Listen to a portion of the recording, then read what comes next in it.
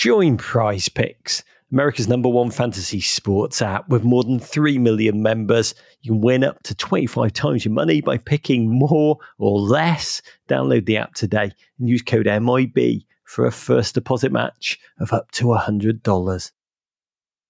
During Dell Tech Fest, score game-changing innovations with limited-time deals on select next-gen Alienware gaming tech. New dimensions await with advanced gaming systems like the Alienware M18 laptop powered by an Intel Core i9 processor featuring awe-inspiring visuals, liquid cooling, three-dimensional audio with Dolby Atmos, and impressive overclocking potential. Your dream setup, amazing prices, and free shipping await you for a limited time only at alienware.com/deals. That's alienware.com/deals.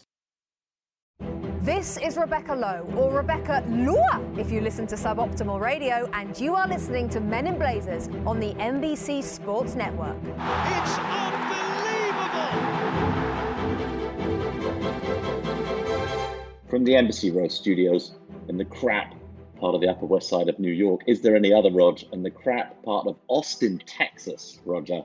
It's the Men in Blazers podcast. Oh, we back like Ross Barkley. Is this the real life? He's properly back. He's a sleeper agent. He's an Everton sleeper agent. Yeah, we thought he was a sleeper. Ross took him about a good 50 minutes to really get the handle of what the sleeper agent concept is all about. He was more into the sleeping than the agenting. What am I meant to do? Where do I put the ball? What, the back of the net? That's stupid. Why would I do that? Now, why would I... It's not a wand. It's not a wand. Dave, answer me this. Yeah. Is this the real life? Is this just fantasy? Caught in a landslide? No escape from reality? I'm just a poor boy. And Dave, I have never been more convinced that the Premier League is written by scriptwriters.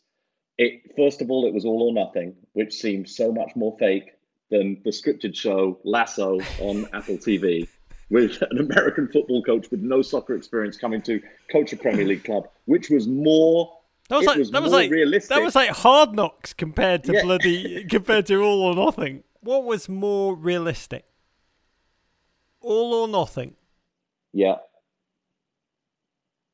Blacklist. Yeah. Or Twin Peaks. I think Jose Mourinho does fancy himself as a bit of a Spader type, doesn't he? Yeah, I mean, I would answer to that question, Battlestar Galactica is more realistic. Correct answer. Way more realistic. Ding, ding, ding, ding, ding. And also Jose Mourinho, definitely a Cylon. Definitely a Cylon. I think we've just nailed it. Mourinho looks at himself in the mirror and sees John Hughes era James Spader looking right back at him. Portuguese Spader. I think we've just cracked. We've really made a breakthrough here. Oh, but mate, I'm easy come, I'm easy go. Little high, little low. Any way the wind blows. Doesn't really matter. You're top of the league. You're top of the league, Roger. To me. First of all, can we just say, before we talk about me. Up the Villa. Oh, Villa amazing. Prince William. He's just having a laugh in the palace right now. He loves this Villa team. Prince William, if you're listening, come on the pod, mate. Come on the pod. We've up the Villa. You're my kazoo twin. Come on, get in. Second, Everton. Friend of mine, Davo. Friend of mine. Mm-hmm. Wrote me Sunday morning. He wrote, "The world is a mess. The darkest instincts of humanity are not just on display. They're being amplified. And Everton are a beautiful football team." He says, "I'm not just saying the last one cancels out the other two, but I bet it's closer than you'd be comfortable to admit." Oh! But tell me, everybody wants to know, Rog, take me into the family group chat with brother Nigel right now. Liverpool supporting brother Nigel. Yes. What is that family group chat? The family group chat was not a happy place for you last season with Liverpool to go into their first title, the only title in the history of the Premier League that mattered. What has it been like this weekend? Are you talking about the WhatsApp group that contains all of my children from the ages of 8 to 16, all of his kids? Yeah. The one that he, with all those children on, named Everton are shit. Yeah. That chat. Yeah. You know what? What? I'll be candid.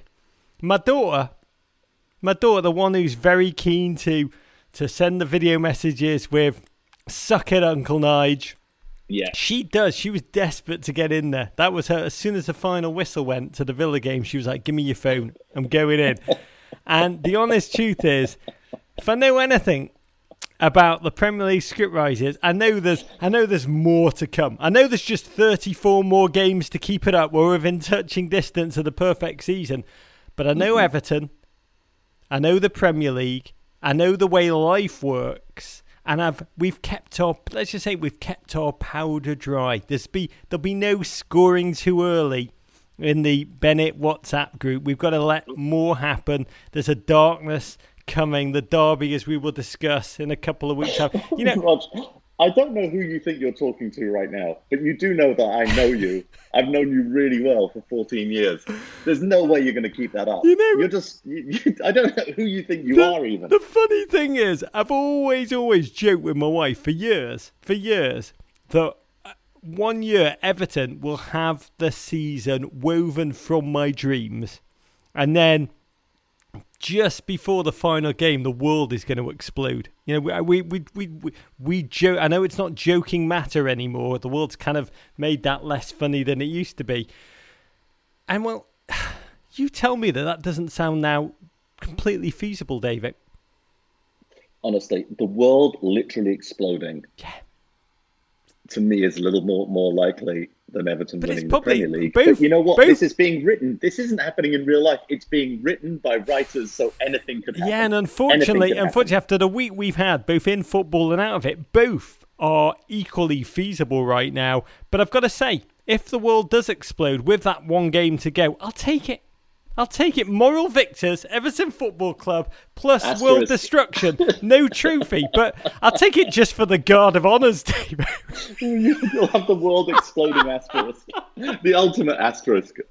Oh, the world exploded. Okay, Roger, it is time to announce the winners of this year's Men in Blazers Umbro logo contest. As you know, GFOPs, we are once again collaborating with the OG football style icon, Umbro, to create more Men in Blazers national team gear, a sweatshirt and shorts. It's a nice combo, Rod, sweatshirt and shorts, strong, that will be released early next year. And we asked you, dear GFOPs, to design a Men in Blazers national team club crest to adorn those beauties. We received hundreds.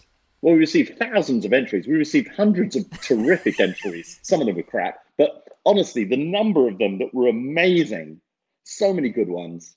The winners we're going to announce are Judd Mesh, excellent name for designing in the clothing business, Rog, and Jaden Stevenson. We're posting both of their designs, their winning designs, on our website and social media, so check them out. And thanks to everyone who sent in a design. Oh, mate, this contest has carried me. The number of just joyous entries is a testament to the creativity of you GFOPs. We love you. We revere you. We never take your passion for granted. These designs, plus Umbro, the brand that defined football for us both back in the day, the original football brand. I cannot wait to release this gear out into the wild. And a lot of you are asking, why are you doing the sweatshirt, the beautiful heavy sweatshirt, and a pair of shorts? And the answer to that is, David wants to unleash the legs. I've unleashed the legs. I've got such a rocking tan right now. I've been playing a lot of tennis down here in Texas, Roger. Diego, come on, Diego Schwartzman. Every day is leg day for Michael Davis. Okay, Rog, we got a packed show. We're going to revel in this bonkers past weekend that featured Liverpool and Manchester United, the two totems of English football, capitulating 7 and 6 goals, not between them, respectively, in shocking performances. We ponder what was less a game of football, more a graduate level philosophy class, as Marcelo Bielsa's Leeds took on Pep City. And Rog, I'm not sure you're aware, but Everton Football Club are top of the table after their 4th win in a row to start the season. Say it again. Truly is. Say it again. It truly is. Everton's title to lose, Roger. At this point, it is Everton's title to lose. Suck it, Uncle Niney. We need to be making Suck It, Uncle Nige merchandise immediately. Just greenlight it, make the mugs, producer J-Dubs, as many T-shirts, sweatshirts, mugs,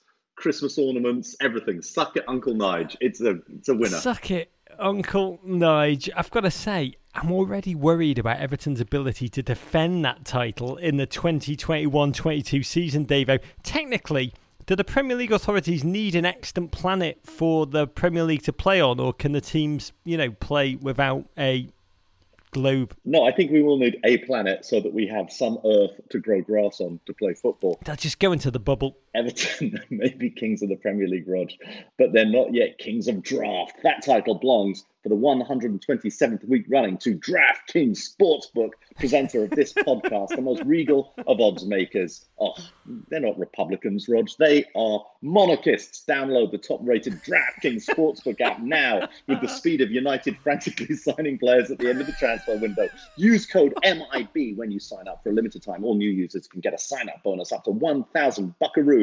That's right, a grand, Rog. Just enter code MIB when you sign up. Only at DraftKings Sportsbook.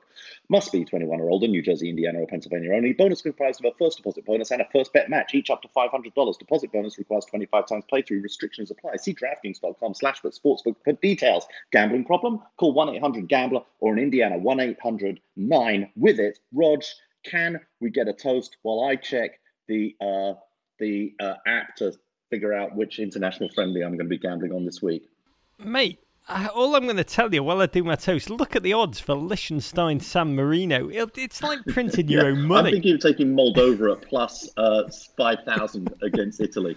I quite like that. We were all going to watch the Moldova game, but, the bet makes it a little extra You're right. spicy. Jorginho is playing for Italy, to the so toast. I fancy Moldova in that one. I want to raise my first third bud of the day too.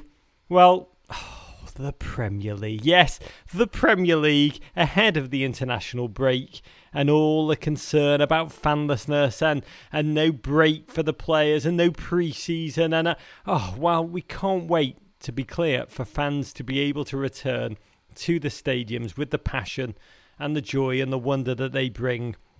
The stadiums that their families have cheered at for generations. The other things, the upsets, the beatdowns, the unpredictability, everything. It is grand lunacy, and it is a human joy that in a world in which joy is in such short supply, I do not take for granted. Bud fam, blood fam, I raise this glass to joy. You know me, Davo. I don't like to be hyperbolic. No, but this Premier League season might just be the single greatest sporting season of any sport, of any kind, ever played in the history of human civilization. And before that, too, I bet the fossils didn't have a season that was like this amazing. It could be argued, it could be posited that having fans in the stadium were ruining the game.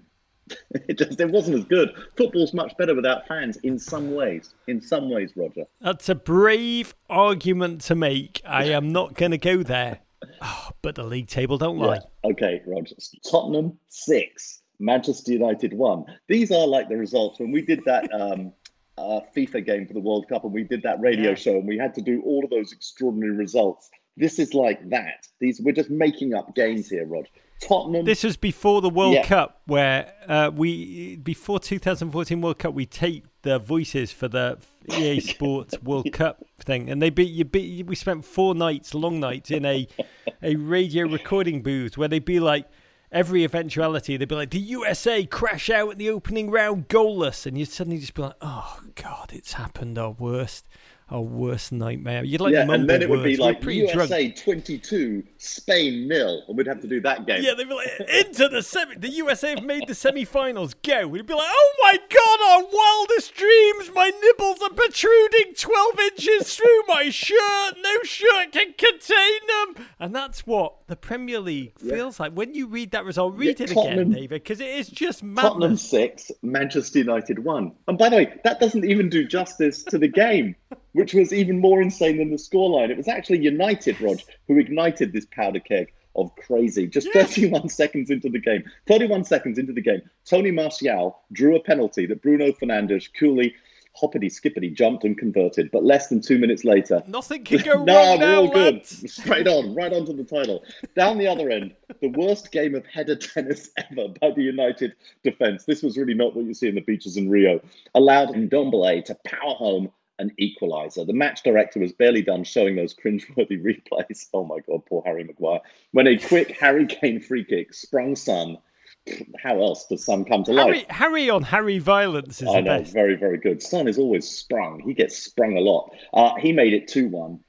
It would get worse for United on 29 minutes when the aforementioned Martial was sent off for his part in a slap fight. It was all handbags with Eric Lamela. From that point on, it was all Spurs. Sonny added another goal. Harry Kane had a brace. Serge Aurier, remember him, Rog, capped a piece of liquid football, helping Mourinho prove that the best revenge is living well and then making your ex suffer by posting pics of it all over Instagram with Ed Woodward in the stands. Unbelievable, Roger. You've said it all. What's the next game? Exactly, that's it. There's nothing else to say. I mean, this was less a game of football, more proof, if we needed it, that spite, and children listening, remember this, spite is the greatest human motivator. That's not the message. Children, take the message, take the truisms, take them. Take Jose Mourinho, old Portuguese James Spader, return to Old Trafford.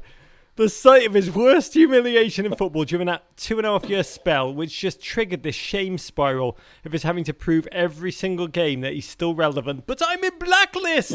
And then he oversaw a total stomp down of Ole Gunnar Solskjaer in a game that just made you feel drunk by watching it. Within 31 seconds, first United foray, Sanchez Gunnar Sanchez trips Martial as he charges into the area. Fernandes, hoppity-skippity penalty thing, 1-0.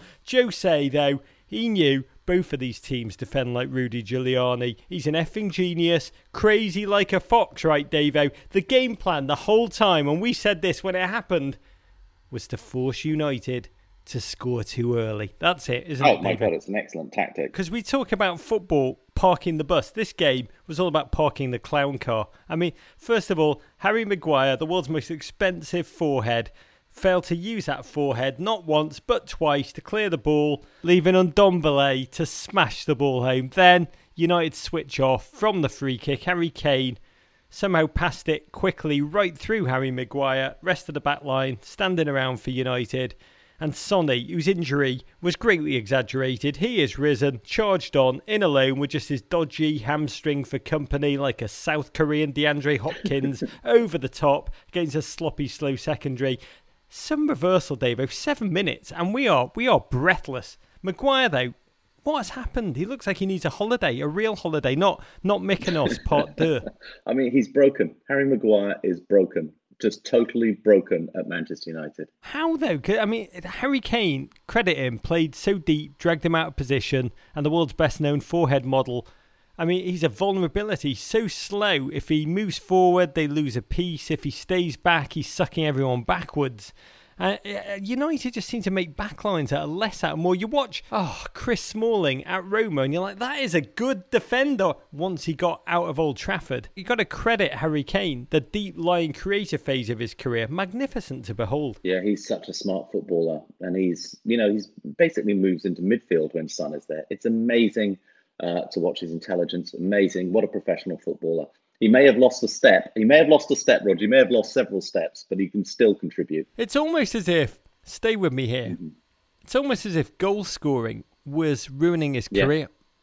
It was taking away from his playmaking. Just scoring all those oodles of goals was not allowing me to be the real me. I can't live a lie, says Harry Kane. I'm a deep-lying creator. Yeah, well, look, Mourinho and Jose, it's tough. We criticise Jose a lot. We don't give him a lot of credit. But Jose has come into this Tottenham team, and after the first game of the season, that terrible opening weekend performance against your lot, Rog, and he's adjusted. We've got Eric Dyer playing at centre-back. He's been centre-back for life right now. He's moved him back from holding midfield. You know, he's found a way for Harry Kane to play and to contribute. He's got players running through the lines all over the place. These players are enjoying playing for this man, Rog.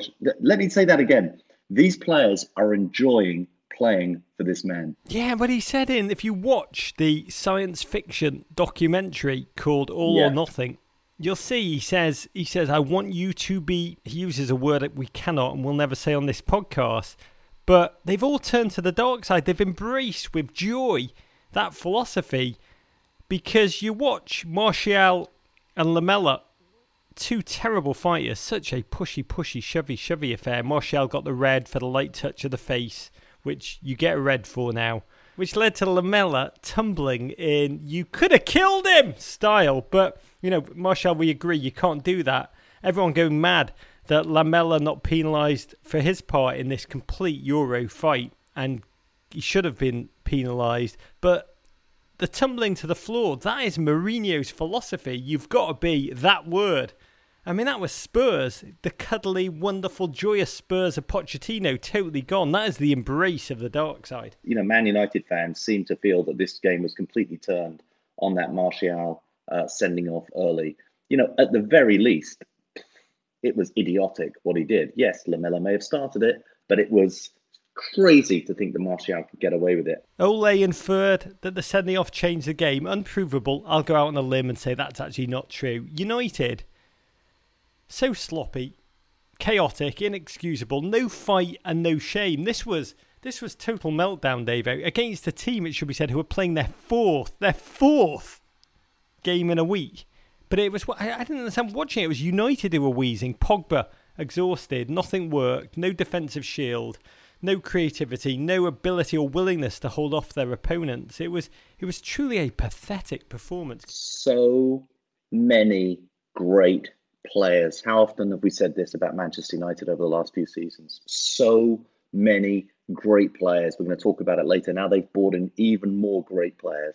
It doesn't seem to matter because they don't seem able to forge a team who, you watched Villa this weekend, the thrill they have playing with each other. I know it's easy when you're winning, especially when you're winning 7-2, but they have a thrill playing with each other. There is no thrill at Man United. They just look miserable. United could not be worse if Adam Gase coached them. And for me, the one true highlight of the game, because it was hard to watch the second half, final whistle, Ole went up to congratulate Mourinho. Mourinho unleashed I've watched it a million times, the most textbook Mourinho patronising slap of victory on the back of Ole's neck. And Ole took it like a man. As the cameras cut to Ed Woodward, United executive chairman, who looked like a man relieved, A, that there were no fans in the stadium to chant for his head, and B, that he had to wear a mask so that no one could see his expression, because for all the money splurged, United somehow still short in every area of the field. I mean, this is no cash-strapped backline. They have a squad, Maguire, Shaw, Bailly, Lindelof. United, I think it's like that backline is a product of $280 million splurged on it. You look at the team, there's Rashbeans, there's Pogba, there's Bruno, there's Mason Greenwood, there's Martial, there's David De Gea. Somehow, Davo, they still seem in a hot mess. There's no way to explain it. And we can blame yet another Manchester United manager for this team's lack of ability to bring these amazing players together. But it's tough to even do that.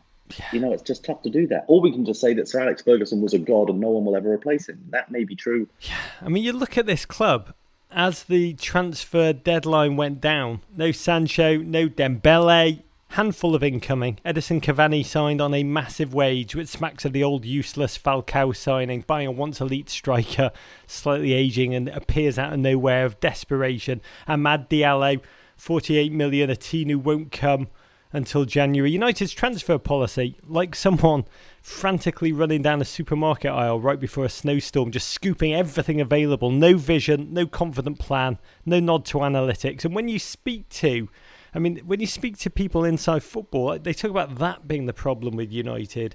These are big names to please big sponsors, but it's at the social media department, the marketing, the brand teams are running the club rather than the football analysts. And that is how you have Ole, a club hero, scorer of one of the most famous goals in club history, a lovely guy who got a bump from the team, mostly at first because he was a joyous gent and the exact opposite of that bastard Jose Mourinho whom he replaced.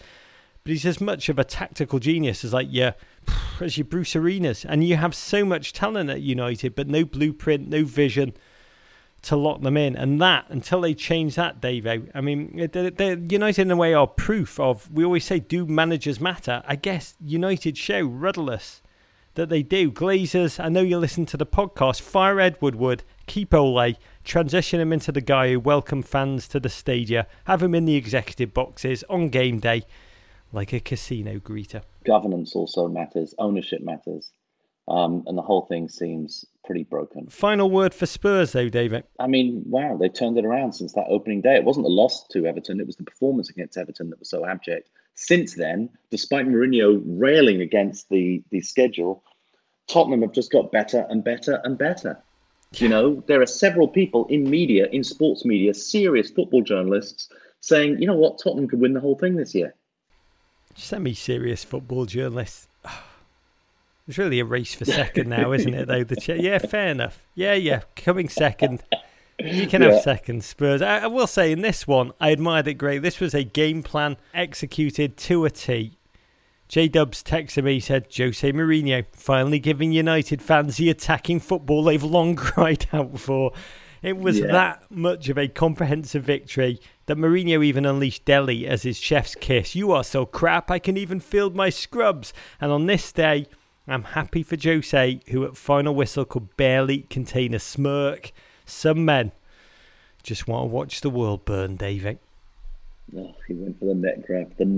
The times that Mourinho has gone for the net grab. Only took it well. Credit the lad. A special kind of humiliation. Credit the lad, he took it well. Well, if you think the Premier League scriptwriters tested suspension of disbelief with that game, Rog, this next one was an all or nothing. It was a lasso levels. Aston Villa 7, Liverpool 2. The first time a reigning Premier League champ has ever conceded 7 goals in a game. Oh my God, the stat department at Opta must be going insane. The madness started in just the 4th minute when Adrian provided Liverpool fans a Loris Karius, Simon Mignolet era flashback, passing the ball right to Jack Grealish, who set up record signing Ollie Watkins for his first Premier League goal. Villa then went 2-0 up in the 22nd minute with Grealish again playing in Watkins, who cut inside Joe Gomez before hitting a triple 20. Mo Salah pulled a goal back on 33 minutes, but goals from John McGinn, another from Watkins, a first half perfect hat-trick, Rog, made it 4-1 at the break. The mayhem bled into the second half with Villa debutant and your mate Ross Barkley making it 5. He could have had 5, Rog. Salah pulled one back, but Jack Grealish added a late brace to cap what is the result of the season so far, and one of the most insane Premier League games in recent memory, even more insane than the game we've already spoken about that was the most insane game in recent memory. We're saying that not almost every week now, Rog. We're saying it almost every game. What is Scouse for Schadenfreude again, Davey? Roger? I don't know. It is hard odge. Oh, cast your mind back to the moments before kickoff. Liverpool fans had lived the dream. They'd seen City stumble again. They'd laughed as United crashed and burned. Leicester got stuffed. They are walking on sunshine. And then out of nowhere, like a piano dropping on their heads as they walk down the street, this once in a decade Villa performance for the ages, of which ballads will be written, tapestries woven of the day the newly emboldened Aston Villa of Jack and Ross smote a biblical Goliath with a slingshot like David before them. I mean, yes, Liverpool had Corona take out Thiago and then Sadio Mane get well soon to them both. Alisson out with a shoulder injury. But Davo, we never saw this coming, did we? I mean, on either level, we never saw this kind of performance by Liverpool coming. We never saw Aston Villa being this good. And make no mistake about it, Villa were superb. Yes, there are a lot of deflected goals and the Teutonic Care Bear laughs as though this whole thing is just a mistake and it's just the whole world coming against him. But Aston Villa played their little boots off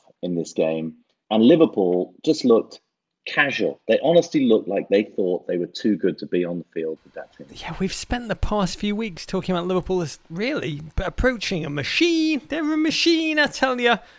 Oh, not in this one. This was like watching, and excuse me for lapsing into the third person, but sometimes something is so just historic. Third person is permissible. This was Roger Bennett's personal visit to Fantasy Island. That's what this game was like. Thank you, Tatu. Thank you, Hervé Villachez. 4th minute, and Adrian trying to play it out the back. Our friend, GFOP Houston Rockets GM, Daryl Morey, always questions the belief that the benefits of playing the ball out the back to the goalkeeper. He's always like, why do they do that? Why do they do? He said, I bet stats show that the risk of coughing it up is just dominant there. Just his point is, in the NBA, you used to shoot the basketball, you'd have your team crash the board, but now stats have shown it's much, much more effective if your team actually rush back to prepare for your opponent's next possession. And this was a weekend watching so many schmucky backline cough-ups that I actually began to believe, Daryl. Grealish swooped in on the slop, set up striking new boy Ollie Watkins. By the order of the Peaky Blinders, gobsmacked. 1-0, Klopp could not have looked more shocked if someone had smacked the side of his face with a large piece of cod. Ollie Watkins, Dave, a perfect hat-trick. What a clinical finisher. Yeah, Ollie Watkins, signed from Brentford, I believe. Yeah, 36 million. And, oh my God, what an abundance of young strikers that England have.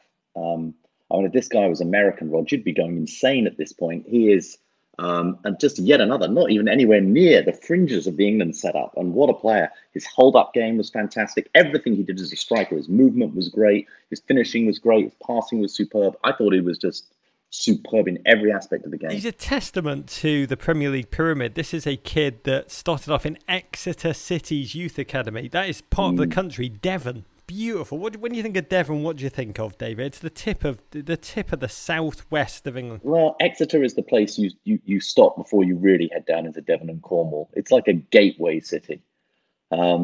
But yeah, it's in the fringes. Like, no one comes from Exeter. No one. It is far from being a football. It's beautiful countryside and beaches. It's like an exotic part of England. A holiday, gorgeous. It's almost like that area has become like the Hamptons of England. And he's ground his way up the league pyramid. Huge joy to see him play with such confidence as part of this 2020-21 Villa squad, who are really the opposite of the outgun mob of last season. They may be the stealth league's most improved side. Matty Cash, Emiliano Martinez, Ross Barkley now.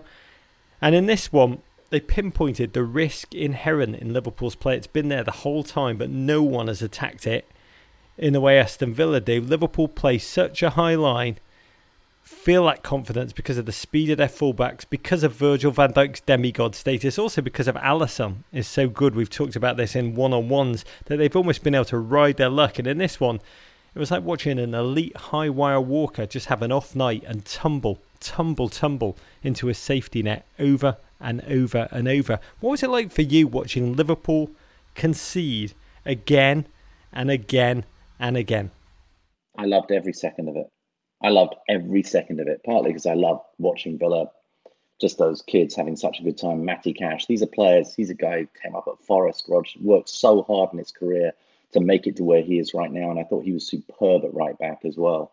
Ross Barkley, must be difficult for him going out on loan to Aston Villa. But looking at the instant rapport he had with Jack Grealish, I thought was just superb to watch. And Villa just played just beautiful, beautiful football. And I loved watching Liverpool just not really take it. They were miserable about it. They were complaining about everything, watching Jurgen Klopp arguing with the fourth official. I mean, I loved every second of it. Yeah, I don't know how much the Premier League scriptwriters are getting paid, but this season, whatever it is not enough. It is not enough. Watching almost every possession, Grealish cut through Liverpool with such relish. It felt like Liverpool scored at will. Yes, often with a deflection, but if you don't shoot, you don't score. And to make Virgil van Dijk go so apoplectic that he screamed right into Robbo's ear. I mean, I was just like, if Ollie Watkins and the Deflections were a band, I would go and see them live in concert right now. It would be the best ska revival band of all time. And I know Liverpool missed Jordan Hendo. I know they missed Thiago. Keita outgunned in that middle as Ross Barkley huffed and puffed. Yes, 7-2, and even Ross Barkley scored. Oh, let's pay tribute, Davo, to Aston Villa, a.k.a. my new favourite second football team. They and Everton are the Kazoo twins. What did you see when you watched them? In any sort of truly competitive sport, if one team goes down a couple of percentage points and another team plays up a couple of percentage points, it makes an enormous difference in sport. And obviously, without their goalie, without Mane, without a few of their key players, Hendo, Liverpool went down a few percentage points in previous games. Certainly last season, they were able to overcome those moments, overcome those percentage points drops. But not against Villa. I love watching Villa play expansive football. Congratulations to Dean Smith, John Terry, the entire coaching staff.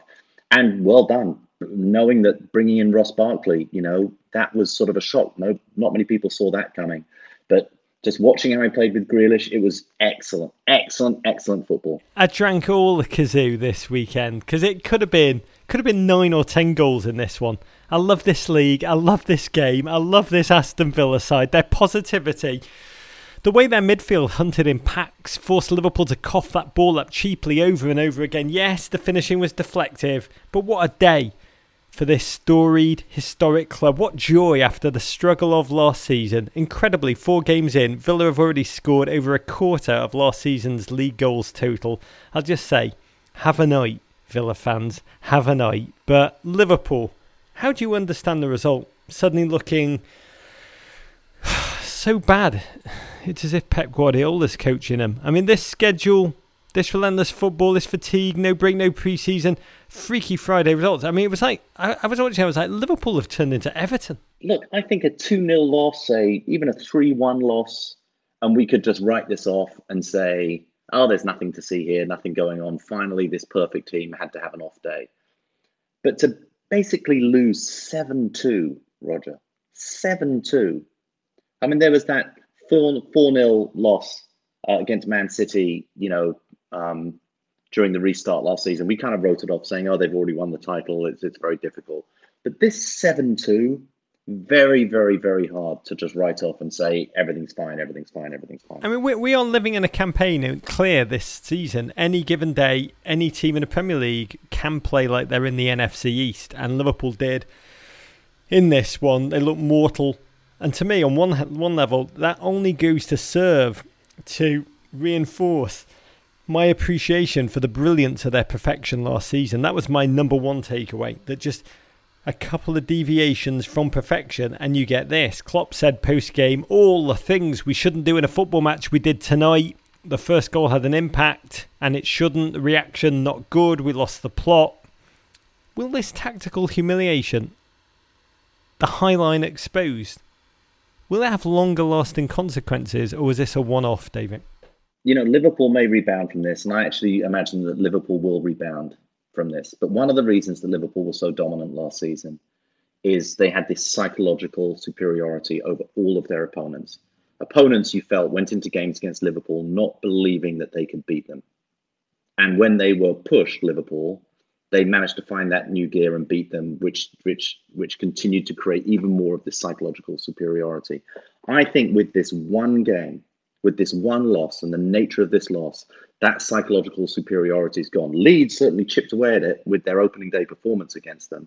But I think that psychological superiority is gone now. Teams know that if they get at Liverpool, they can score against them. I think we got the relentless nature of football to thank for this. It's terrible for the players. It's great for the fans. The poor coaches. The idea of trying to tactically prepare for every opponent when games are coming this thick and fast is a joke. And this is the Premier League in the upside down with Bob. I'm going to love every single second of it. But I did think this. As the seconds tick down, David, I wrote in my book, wouldn't want to be the team who face Liverpool next after this humiliate. Oh dear, crap. it's Everton. And that is why the Everton Bennett family WhatsApp group was utterly silent. I understand. Yeah, you said the upside down. I kept on thinking of Madame Topsy Turvy, the character that Meryl Streep played in Mary Poppins. Dog is quiet. Everything was upside down. Everything was topsy turvy. Everything that should have been one way was another way. Dog is cat. Quiet. Liverpool are Everton, and Aston Villa are magnificent. Okay, Rog, we're going to be back in just 1 minute to talk breaking news from North London. Gunnosaurus is out at Arsenal, maybe, but first, this quick break. 3 most important attributes of a Premier League footballer, Roger. Go. Elite athleticism, neck tats, and I'm drawing a blank on number 3. Rog, it's obvious, personal style. You may never naturally have the first. I'm talking about you. But the good news is you can easily get the latter thanks to Stitch Fix. Yes! I love Stitch Fix. I love my stitches fixed. a personal styling company that makes getting the clothes you love effortless. It's a completely different way to shop that's all about you, not you, Roger, but you out there listening to this every time. To get started, go to stitchfix.com/blazers to set up your profile. They'll deliver great looks personalized just for you. Will they give me looks or Lukes? No, they're not giving you anything, Roger. In your colors, styles, and budget. You pay a $20 styling fee for each fix, which is credited towards anything you keep. Schedule at any time. There's no subscription required. Plus, shipping, returns, exchanges are easy and free. Stitch Fix does the hard work for you, making great style effortless for everybody, including men, women, and kids. Available in the US and in the UK as well, Roger. The first time we did this read, I said I'd tell DCL about Stitch Fix. And just look what it's done for him. Proof facts. You sure that wasn't the Roman? Get started today at stitchfix.com/blazers. You'll get 25% off when you keep everything in your fix. That's stitchfix.com/blazers for 25% off when you keep everything in your fix. Stitchfix.com/blazers. Stitchfix.com/blazers.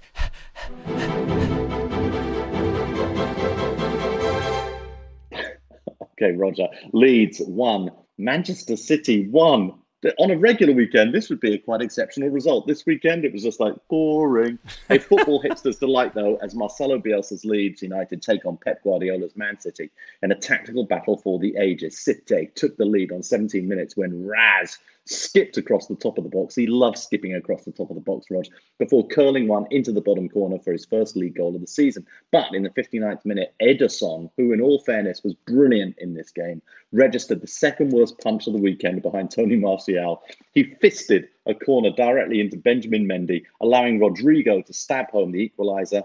That's how it ends. City, Roger, have just 4 points from their first 3 games. Bielsa and Pep, I mean, mentor, mentee, sorcerer and apprentice, the famed 11-hour meeting that they had that led Pep to want to become a manager in the first place, that really the 11 hours they spent together, which is just a sesh, really, for the likes of Steve Bruce and Sam Allardyce. It's just a sesh, isn't it? 11 hours, no biggie.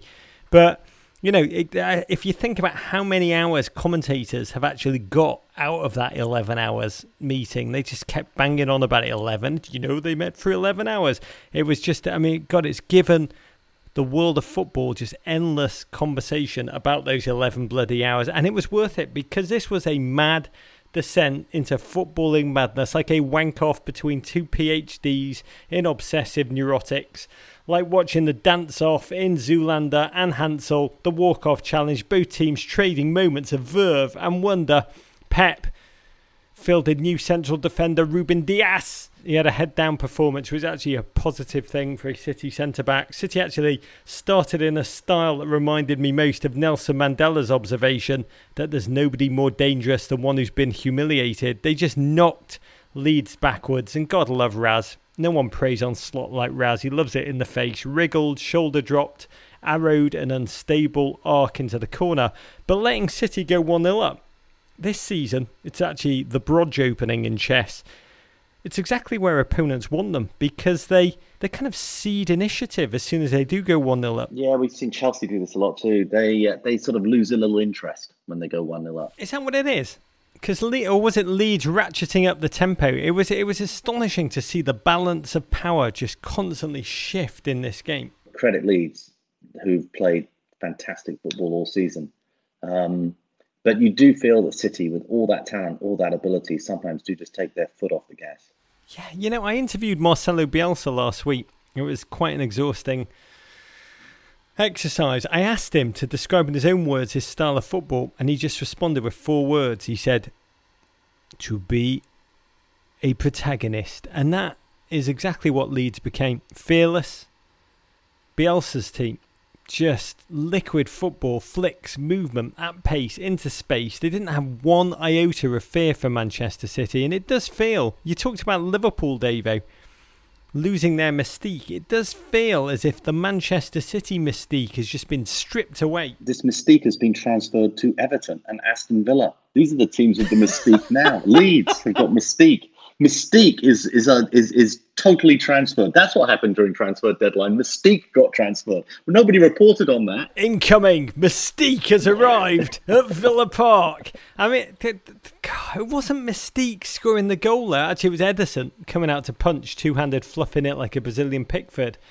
But the end of this game, it was like watching speed chess, if you've ever played that. Blitzkrieg against Blitzkrieg, one in which City won the opening, Leeds the middle game, and just about shaded the end game. But City held on. It was breathtaking. It was a classic, like Bielsa and Pep. They clashed in 2011 when they were both at the helm of Spanish teams, Bilbao and Barca. Google that game. Breathtaking to watch. This game you can watch over and over again. I think football commentators are legally obliged to call this game a tilt. It wasn't a football game, it was a tilt. Leeds, 7 points. Talked post-game about how they knew City's defence was poor and they just went for it.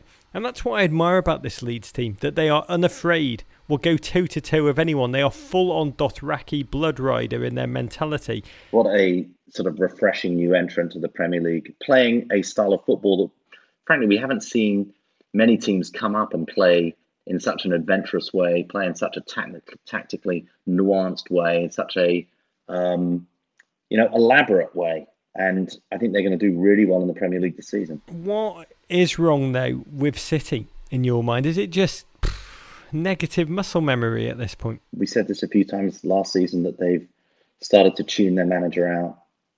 Very tough to continue to sort of bang on at them week after week after week after week.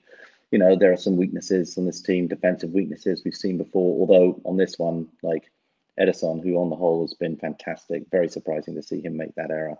But really, you just expect Man City to score more goals. And they didn't. They just didn't. Just six this season. DCL has scored that many. They really are looking like an aging apex predator who will occasionally come out their cave to thrash someone and hope the rest of the league will take notice. They lack leadership. You watch them in moments of stress and they don't have anyone on that field leading in the way. Kompany, Yaya, David Silva used to. But you're right. We've always taken as rote that the players can tune Pep out. We've always known Pep doesn't stay anywhere for more than 4 years. And we do always think that he's just burning out. What we've never figured in is what it must feel like from that player's perspective. Because I imagine under Pep, they must burn out like an ant under a magnifying glass. Okay, Rog, Arsenal 2, Sheffield United 1. On the 58th minute substitution of Nicolas Pepe turned this 0-0 game on its head. The Ivorian made an immediate impact when he came on, taking just 3 minutes to set up England's Bukayo Saka for the opener. 4 minutes after that, he linked up with Hector Bellerin, playing a 1-2 that sent the winger down the line. He cut inside, finished for his first goal of the season. The Blades pulled one back in the 84th minute. Their first goal of the season, Roger. But Arsenal survived squeaky bum time to get their third win in 4, we should say. Pretty lucky to have David Luiz on the field, though. Forgettable first half, transformed in the second when Arteta moved to 4-2-3-1. Willian playing ahead of Ceballos and El Neni, with Saka stretching the wings. Space suddenly, creativity suddenly, and energy.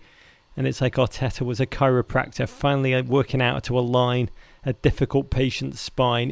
He's definitely trying to mitigate and balance a squad that has so many built-in limitations, but creating the space up top takes so much pressure off that midfield too. And when Pepe came on, he really changed the game. 2 moments of true class finishing from the ebullient Saka. What a week he had, full English call-up. And then Pepe, if that kid can find his swagger, what an asset belatedly he's going to become for Arsenal. And another joyous final whistle celebration for Arteta. He knows he is grinding them out, but 3 points more, Davo, and progress again. Look, I actually think that this weekend, when I was reflecting on it, was maybe more significant for the two North London teams, Arsenal and Tottenham, than it was for anyone else. And forgive me, because I know you believe that your main squeeze Everton, your side chick Aston Villa are going to be parading to the end of the season in first and second place. But for Arsenal and Tottenham, they've got to be looking around right now and thinking, you know what? This could be our year. We could actually do it this year. And that's not just a top 4 trophy, Arsenal fans. That is maybe winning the entire thing. That Pepe goal, I thought, was significant. The way he ran on goal, the way he took the ball, that was a beautiful thing. You would have to really dislike football not to enjoy that moment, not to enjoy that replay. Impressive. They're impressive. I would fear Arsenal more than any other team in the Premier League right now. Collective confidence and consistency. All the C's. And those are really in this season, this erratic season, this lunatical season, that are the value. Those are the values you want from your team that allow you to dream. We'll talk about the transfer window in 1 second. I do need to note 7th Premier League defeat in a row for the Blades. They've really gambled on Rhian Brewster to save their season and really prevent Sheffield. And this saddens me from looking like second season Huddersfield. I don't know what it is with the Fields, Davo, but Arsenal's transfer window didn't bring in an Aouar, but did deliver Willian, Gabriel, and at last a midfield fulcrum, the tactically astute Ghanaian Thomas Partey, as well as subtracting the distraction of a Guendouzi and poor old Torreira. Arsenal fans, it wasn't exactly what you wanted, but my God, it's pretty bloody amazing. Partey is a player I really admire, and I think he's going to light up this Premier League. Superb footballer. But it did cost one of the greats, Roger. One of the greats, Kroenke, being Kroenke, a man who just spent $5 billion on the new stadium. He couldn't take the accolades, Dave. He couldn't. He got into his office. He goes, I've got to maintain my reputation as a total bastard. Being the worst human being in sport. I didn't move the Rams from St. Louis so I could be lauded in London. Do something to make them hate me. And what did they do, Dave? They fired Gunnosaurus. They killed him.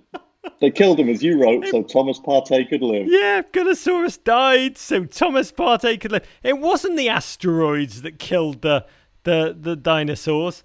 It wasn't that they ran out of whatever food they used to eat. It was Kroenke. Kroenke killed the bloody dinosaurs. Or Jerry Coy, the man who has portrayed mascot Gunnosaurus for the past 27 years, but was made redundant. He's really been Arsenal's one constant in good times and bad and badder. This to me was up there with crushing the hearts of Rams fans by yanking them around. R.I.P. Gunny, forever in our hearts. Ozil though, David. Ozil. Plot twist. Yes. Plot twist.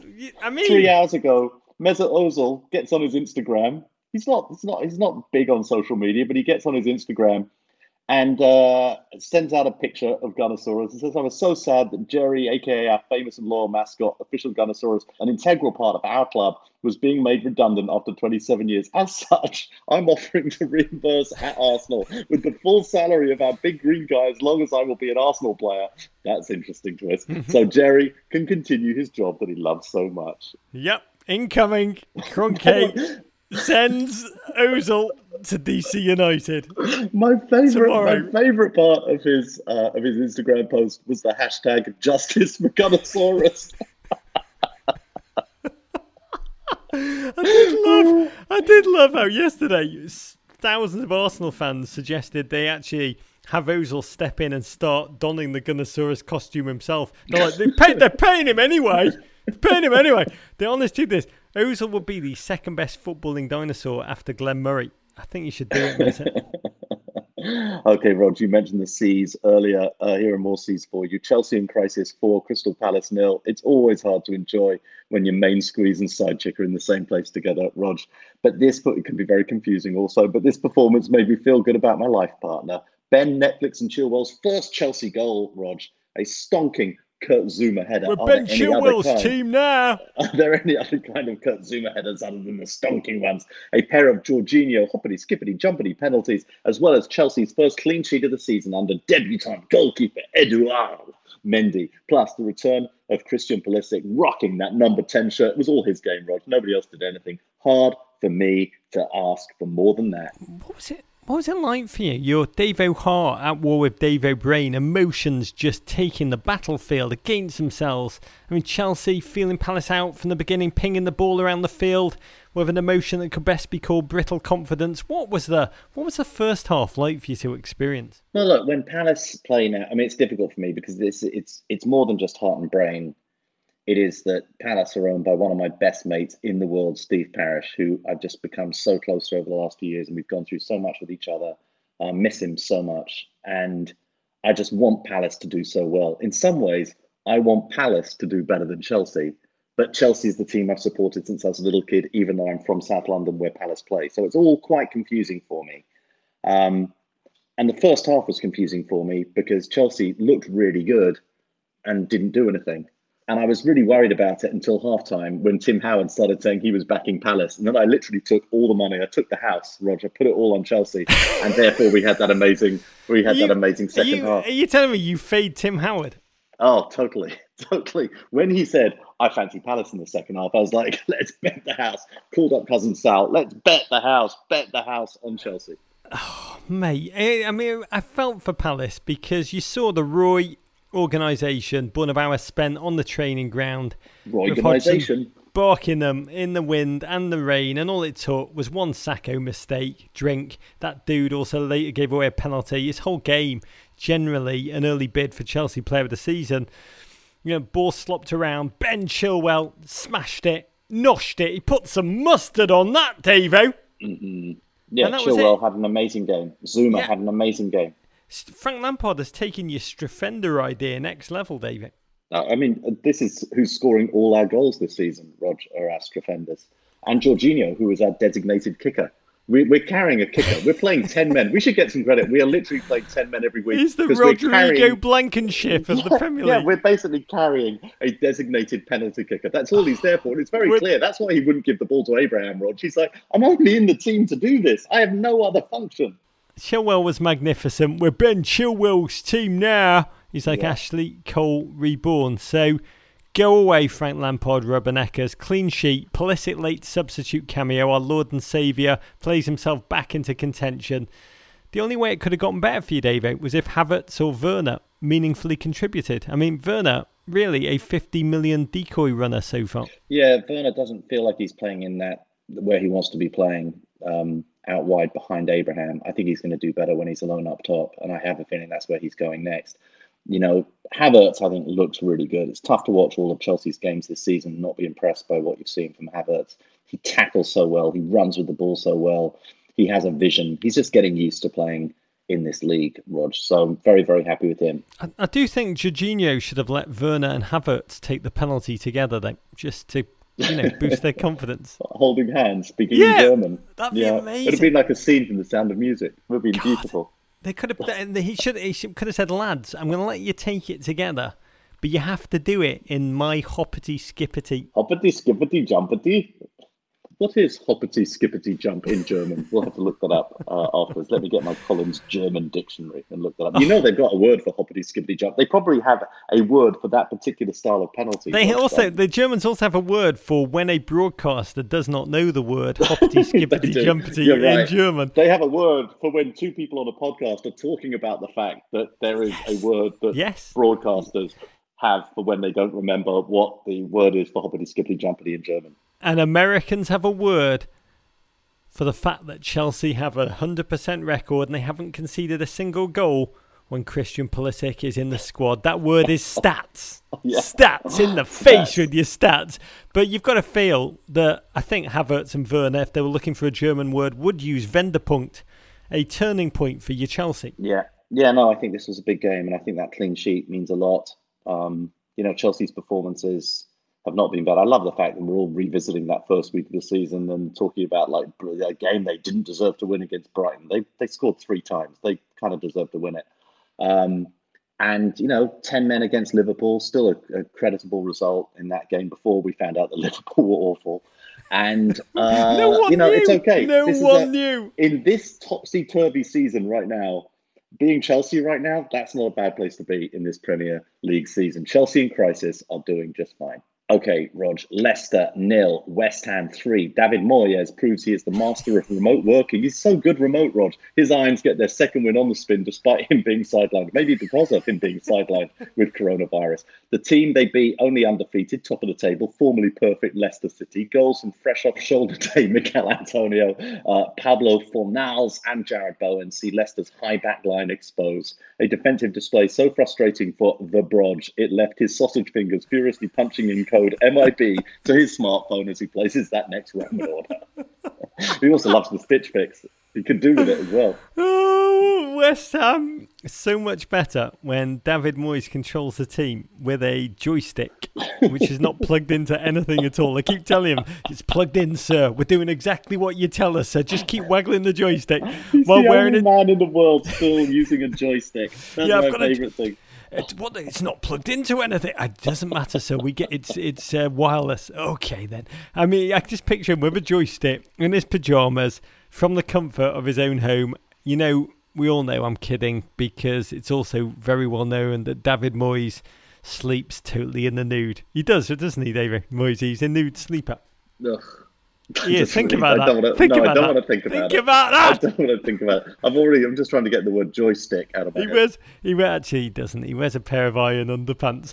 But without their Made with Genesis. Oh, GFOPs, you tell us what David Moyes sleeps in. And everyone picture what it looks like. David Moyes sleeping in the nude. Do it now. And send your submissions in on an Etch-a-Sketch. Use both knobs. Whatever's the opposite of Roman, that is what it is, mate. But my God, he must have been so proud with this result, David Moyes. He must have been tempted to get in a limo and just wave at fans leaving the ground. Because they shook off their problems. They brought Brodge right back down to earth with a performance which was assured. Yes, West Ham assured. Just their shape. Their new signing, Vladimir Kufal, just a defender. Whoa. I mean, Leicester. Perfect record, no more. Yes, injuries, no Pereira, no Ndidi, no James Maddison. But they were so physically outmatched in the midfield and couldn't play on the counter. Even with all that possession, West Ham essentially did to Leicester what Leicester did to Manchester City the week before, which when I think about it, Brodger's probably elated upon reflection. In a way, he'll process this. He'll say to himself, my Leicester, in a way, lost to my West Ham. Same tactics. Although I am still laughing at the fact that you think that David Moyes has a limo or even access to a limo. I also love the idea that Brodge is just an old-timey evangelical preacher travelling the country, preaching the word of Brodge. Oh, it's a Big Ten religion, lads! My West Ham! They beat my Leicester!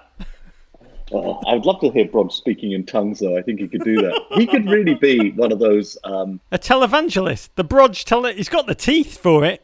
Yeah, but he's got the portraits of Brodge don't paint themselves. You know, they don't paint themselves. Jamie Vardy, he can walk! He can walk! I did that! That would be the problem for Brodge, is sharing the billing with Jesus. Yeah. It's not God. God didn't do that. I made Balotelli market corners. Yeah, Brodge moves in mysterious ways. He likes that. There is certainly he's changing all the gospels just to work for him. The Bible of Brodge. The Book of Brodge. Okay, Newcastle 3, Burnley 1. The highlight in this one for me, Rog, an Ala Saint-Maxime double crossover and sublime finish that sent 3 Burnley defenders back to the Shires. And Ashley Westwood volley did briefly pull Sean Dyche's mob level on 61 minutes. But a Callum Wilson double in the final 25 minutes. What a bite he's been. 3rd and 4th goals of the season for him. See the Beacon boys get their 2nd win of the season over the hapless Clarets. The Beacon boys. Beacon, you see it? Oh my God. Alan Saint-Maximin flamboyantly imposing himself on games. He's the kind of player you will tune into fixtures just to savour his thinking, his confidence, his swagger, Callum Wilson's clinicality. I'll just say this. In Brucey Ball, we trust. Oh, Burnley, though, hard to watch. This tiny club from a struggling northern former cotton town defy alchemy in their 5th straight top flight season and then just wilt like this with a tiny squad worn down by injury. Very little money, sloshing around to save themselves. Honestly, Clarets fans, I feel for you. It's harrowing to witness.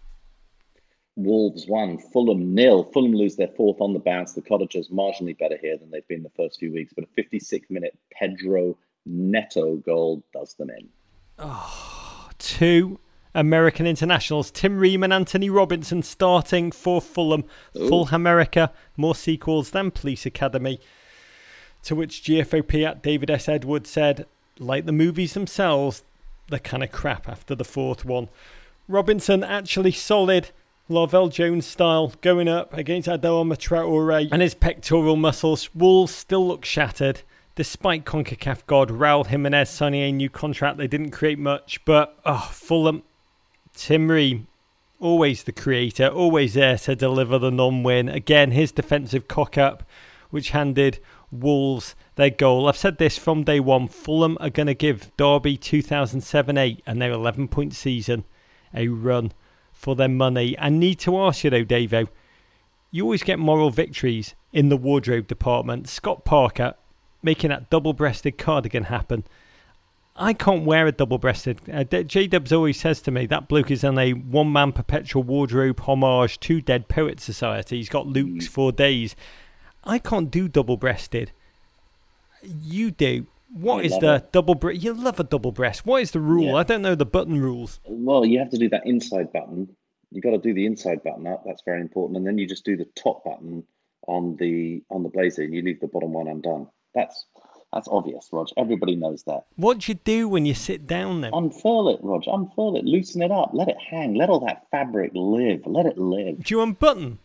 Yes, totally. Of course you unbutton when you sit down. What are you thinking? By the way, I'm so confused by all of it, but Stitch Fix, if you're listening, Daddy wants. Yeah, Scott Parker, he's the best dressed manager, best looking manager in the Premier League. They've just got RLC in, my favourite Chelsea player, Roger. A little bit heartbroken to see him go for them on loan, but I hope the oft-injured midfielder is going to get some game time. They've now got the best-looking player in the Premier League, Ruben Loftus-Cheek, to go with the best-looking manager. They're going to be sweet on the eyes, even if they go downward. I think Scott Parker taking him under his wing and telling him exactly where on the tie to put the tie clip, higher than you'd ever imagine. It's going to change his game. Southampton 2, West Brom 0. How Rabbit Hutch got his groove back after 2 straight losses to begin the season. The Saints get their second win on the bounce. A Malian Johan Cruyff tribute goal from Musa Janepo and a Kung Fu fighting Carl Douglas tribute from Oriol Romeo are the difference in this one. Okay, put your pants on, Rog. Let's do it. Everton 4, Brighton 2. Top of the table, Everton smite the pugnacious Seagulls. A towering low post header from DCL. Put your mob up on 16 minutes. His 6th goal of the campaign. Rog, he still hasn't, if you totaled the distance of all of them up, he still hasn't reached the edge of the penalty area. That's 1 for every ab, Rog. Brighton hit back through Neil Maupay, who took advantage of a Jordan Pickford error. Wow, weird, in which it looked like he was playing that beach game, spike ball. But just before halftime, Yerry Mina, Rog, put the Toffees back in front. James added a second half brace, a goal with both his left and right ones. Rog, and 4:38 into the season, that reduces Rog to 2/19. Everton are top of the Premier League table. No one can stop them now, Roger. God, warning, children. This part of the show is going to sound like a commercial for Roman. The entire first month of this season actually felt like a Roman commercial. Or was that just me? This game, how would our looks, life, bling new boys, our fancy high living lads, fare in the rain and mud, the cold harsh realities when it's proper pissing down in Liverpool? And as we'd find out, plenty bloody good. 60 minutes in, flowing football, Gylfi to Dominic Calvert-Lewandowski, like Wade to LeBron alley-oop, OMG, DCL, SEX, 9th goal of the season. Feed the DCL from inside 4 yards or less, and he will score. What a touchdown vulture running back DCL is, Davo. Not many yards, but he racks up those sweet touchdown points. Yeah, they're significant. His yards are significant, Rog. Even his half yards, his quarter yards are significant. Really playing with such belief. This is great for England as well as for Everton, Rog. I am going to have more children just so I can name them Dominic. Calvert and Lewin. They're all great names. You know when I said we were going to have one more? I'm sorry, we're going to go for 3. Brighton equalised. Jordan Pickford calamity. J-Dubs could just cut this in from other podcasts. Little picky. When it happened, strangely, I was almost relieved to get Jordan Pickford's contractually obliged cock-up out the way. It is so reckless to keep fielding him with his little arms, his stubby fingers, his unfocused mind. I've got it, lads. I've got it, lads. Keeper's ball. Jordis. It's Jordis. We did sign another goalkeeper, Robin Olsen, on deadline from Roma. I've scouted him. Essentially, he's like Pickford, but with hands. But you've analysed Kepa.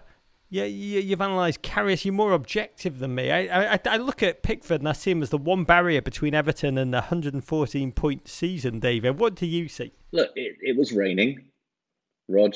I think Neville Southall, the former Everton great goalkeeper, legendary Everton goalkeeper, sort of is telling us all to get it in perspective. All of his mistakes only total up to 3 minutes of football. The problem is that they're sort of cut into sort of 1 second bites. That's 180 mistakes, isn't it? Exactly, pretty much. It's 180 mistakes. He is a good ball stopper, and he does make some acrobatic and amazing saves. He's actually very good with the ball at his feet, and he does set Everton off, on a lot of their attacks. He's very good with the ball at his feet. But these mistakes, they can't continue. This is why Everton pushed so hard for multiple goalkeepers during the Henrik Lundqvist they came in for.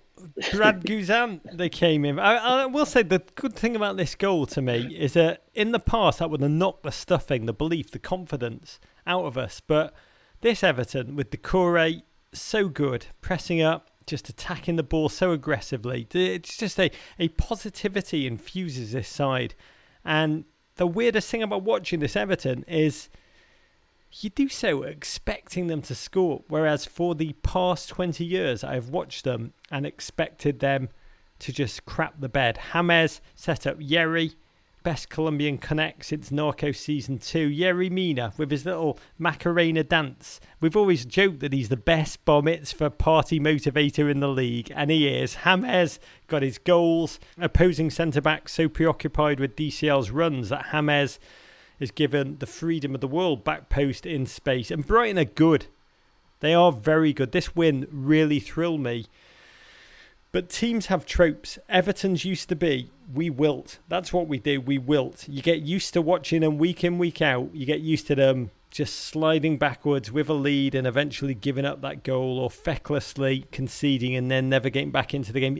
You get used to a team's tropes when you watch them. And Ancelotti has defanged Everton's trope of self-doubt and self-sabotage. But Davo, by far their greatest trope, bordering on a paranoid neurosis, is feeling inferior before Liverpool even walk on the field at Anfield. So tell me this, we have great work, script writers, the next game after the international break. First game, Everton at Anfield against Liverpool Football Club, defending champions. Is there any way in your imagination, because my imagination right now is doing all kinds of psychotic things to me, is there any way we can beat Liverpool, David? Look, Rog, yes, the international break could not be coming at a worse time for Everton Football Club. They, I'm sure, wanted to keep on playing. They wanted this early season form to go on forever.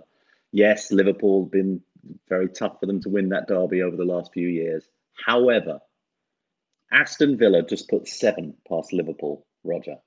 And Jurgen Klopp doesn't get to work with this Liverpool team. Now they go on international break as well. All those players are going off to far-flung corners of the world. I've got to say that if Everton don't score 11 against Liverpool, you've got to be pretty disappointed. 11. If Aston Villa can score 7, you've got to handicap it and think that Everton should score 11. I'm going to play this part of the pod over and over again as I look at myself in the mirror. That is positive. Your optimism is what I need. Because yes, best start to an Everton season. This is true since the 19th century. I'm surprised it's that recently. The good old days, David. JC Bergs tweeted, if Everton keeps winning, I'm getting a car from Kazoo, sent to the US. I don't even care if it drives on the wrong side of the road. So on one hand, I love the joy. We deserve this, Everton fans. We really do. All of you listening, we deserve this. Resilience, energy, magic.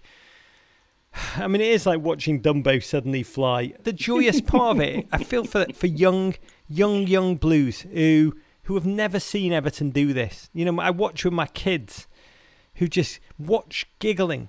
And I'm so happy for them. I'm just so happy they see an Everton that believes it can win. But I want to leave with this thought. I shudder at the prospect of the derby. The last time Everton felt this positive, Roberto Martinez was his first year. And I actually flew over for ESPN and interviewed Roberto before the game. And I told him in the interview, I said, Roberto, we never beat Liverpool. It was his first ever derby. And he looked at me in the interview.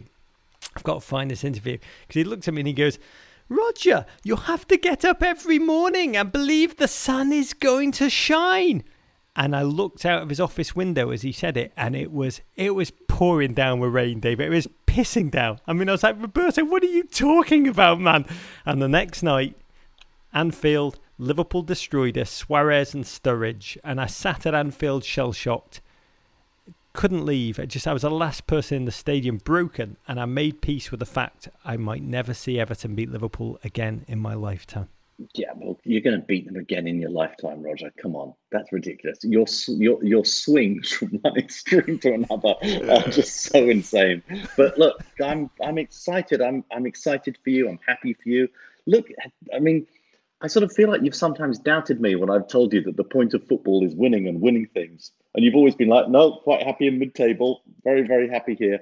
It's enjoyable watching your team be unbeaten. It's enjoyable watching your team be perfect. It's enjoyable watching your team contend for a league title, Rog. It's enjoyable. That's why we play the game. I just want to be in first position when the world explodes. That's all I ask. Is that too much to ask? You might already be. You might already be there, Rog. Okay, can we please get a final toast with that Jägermeister liquid joy to bring us home? No more talk about the world exploding, Rog. I raise my Jägermeister, that shot of human emotion in the glass, to the US players abroad. Again, we are not worthy. We are living in incredible days, footballing-wise anyway. This weekend, 19-year-old Serginho Dest subbed in to become the first American international in our nation's history to represent Barcelona. 20-year-old Chris Richards of Birmingham, Alabama, made his first ever start for defending Champions League champions, Bayern Munich. And Gio Reyna, who we're filming with this week, had 3 assists, received a standing ovation as he left the field for Dortmund in the Bundesliga. But perhaps the most fascinating American tale of the weekend was at shirt sales, with the names of Manchester United's Christen Press and Tobin Heath have outsold any of those of the club's male players for the first days after their signing. A staggering reality, which I raise my Jägermeister to, one that indicates the commercial heft of the women's game. Pay the women, David. Amazing. Those American male players playing overseas just feels like a sea change, Rog. Feels like a very, very different moment. And these women, their commercial success and the commercial success they're bringing to the European clubs that they're playing for, that is phenomenal also. Make it rain. Okay, you can follow us on Twitter at Men in Blazers, at Embassy Davies, at Rog Bennett, on Instagram at Men in Blazers, at Embassy_Davies, on Facebook at Men in Blazers. You can always send your Ravens the crap part of Soho. You can always email us at meninblazers@gmail.com. Vendor, Rog. War pig! Who wants to sex Matumbo? I like snacks. Bulls win, Bulls win. Take that, Gloria. Bulls lose. To Tweed. Abrigado, rock on, mate. Kung Fu Fight in America. Love you, Davo. Love you, Rog. I'm off to read the Book of Brog. Hey, Prime members. You can listen to Men in Blazers ad-free on Amazon Music. Download the Amazon Music app today. Or you can listen ad-free with Wondery Plus in Apple Podcasts. Before you go, tell us about yourself by completing a short survey at wondery.com/survey. Okay, so if you had a time machine, how far in time would you need to go back to be a dominant basketball player of that era? I need to go to when Bob Cousy was playing. Back in the plumber days? 27-year-old Shea would give Bob Cousy the f***ing business. He's not guarding me. Hi, I'm Jason Concepcion. And I'm Shea Serrano. And we are back. We have a new podcast from Wondery. It's called Six Trophies. Woo! And it's the best. Each week, Shea and I are combing through all of the NBA storylines, finding the best, most interesting, most compelling ones, and then handing out 6 pop culture-themed trophies for 6 basketball-related activities. Trophies like the Dominic Toretto I Live My Life a Quarter Mile at a Time trophy, which is given to someone who made a short-term decision with no regard for future consequence. Or the Christopher Nolan Tenet trophy, which is given to someone who did something that we didn't understand. Catalina Wine Mixer trophy. Ooh, the Lauryn Hill You Might Win Some, But You Just Lost One trophy. Follow 6 Trophies on the Wondery app or wherever you get your podcasts. You can listen to 6 Trophies ad-free right now by joining Wondery Plus.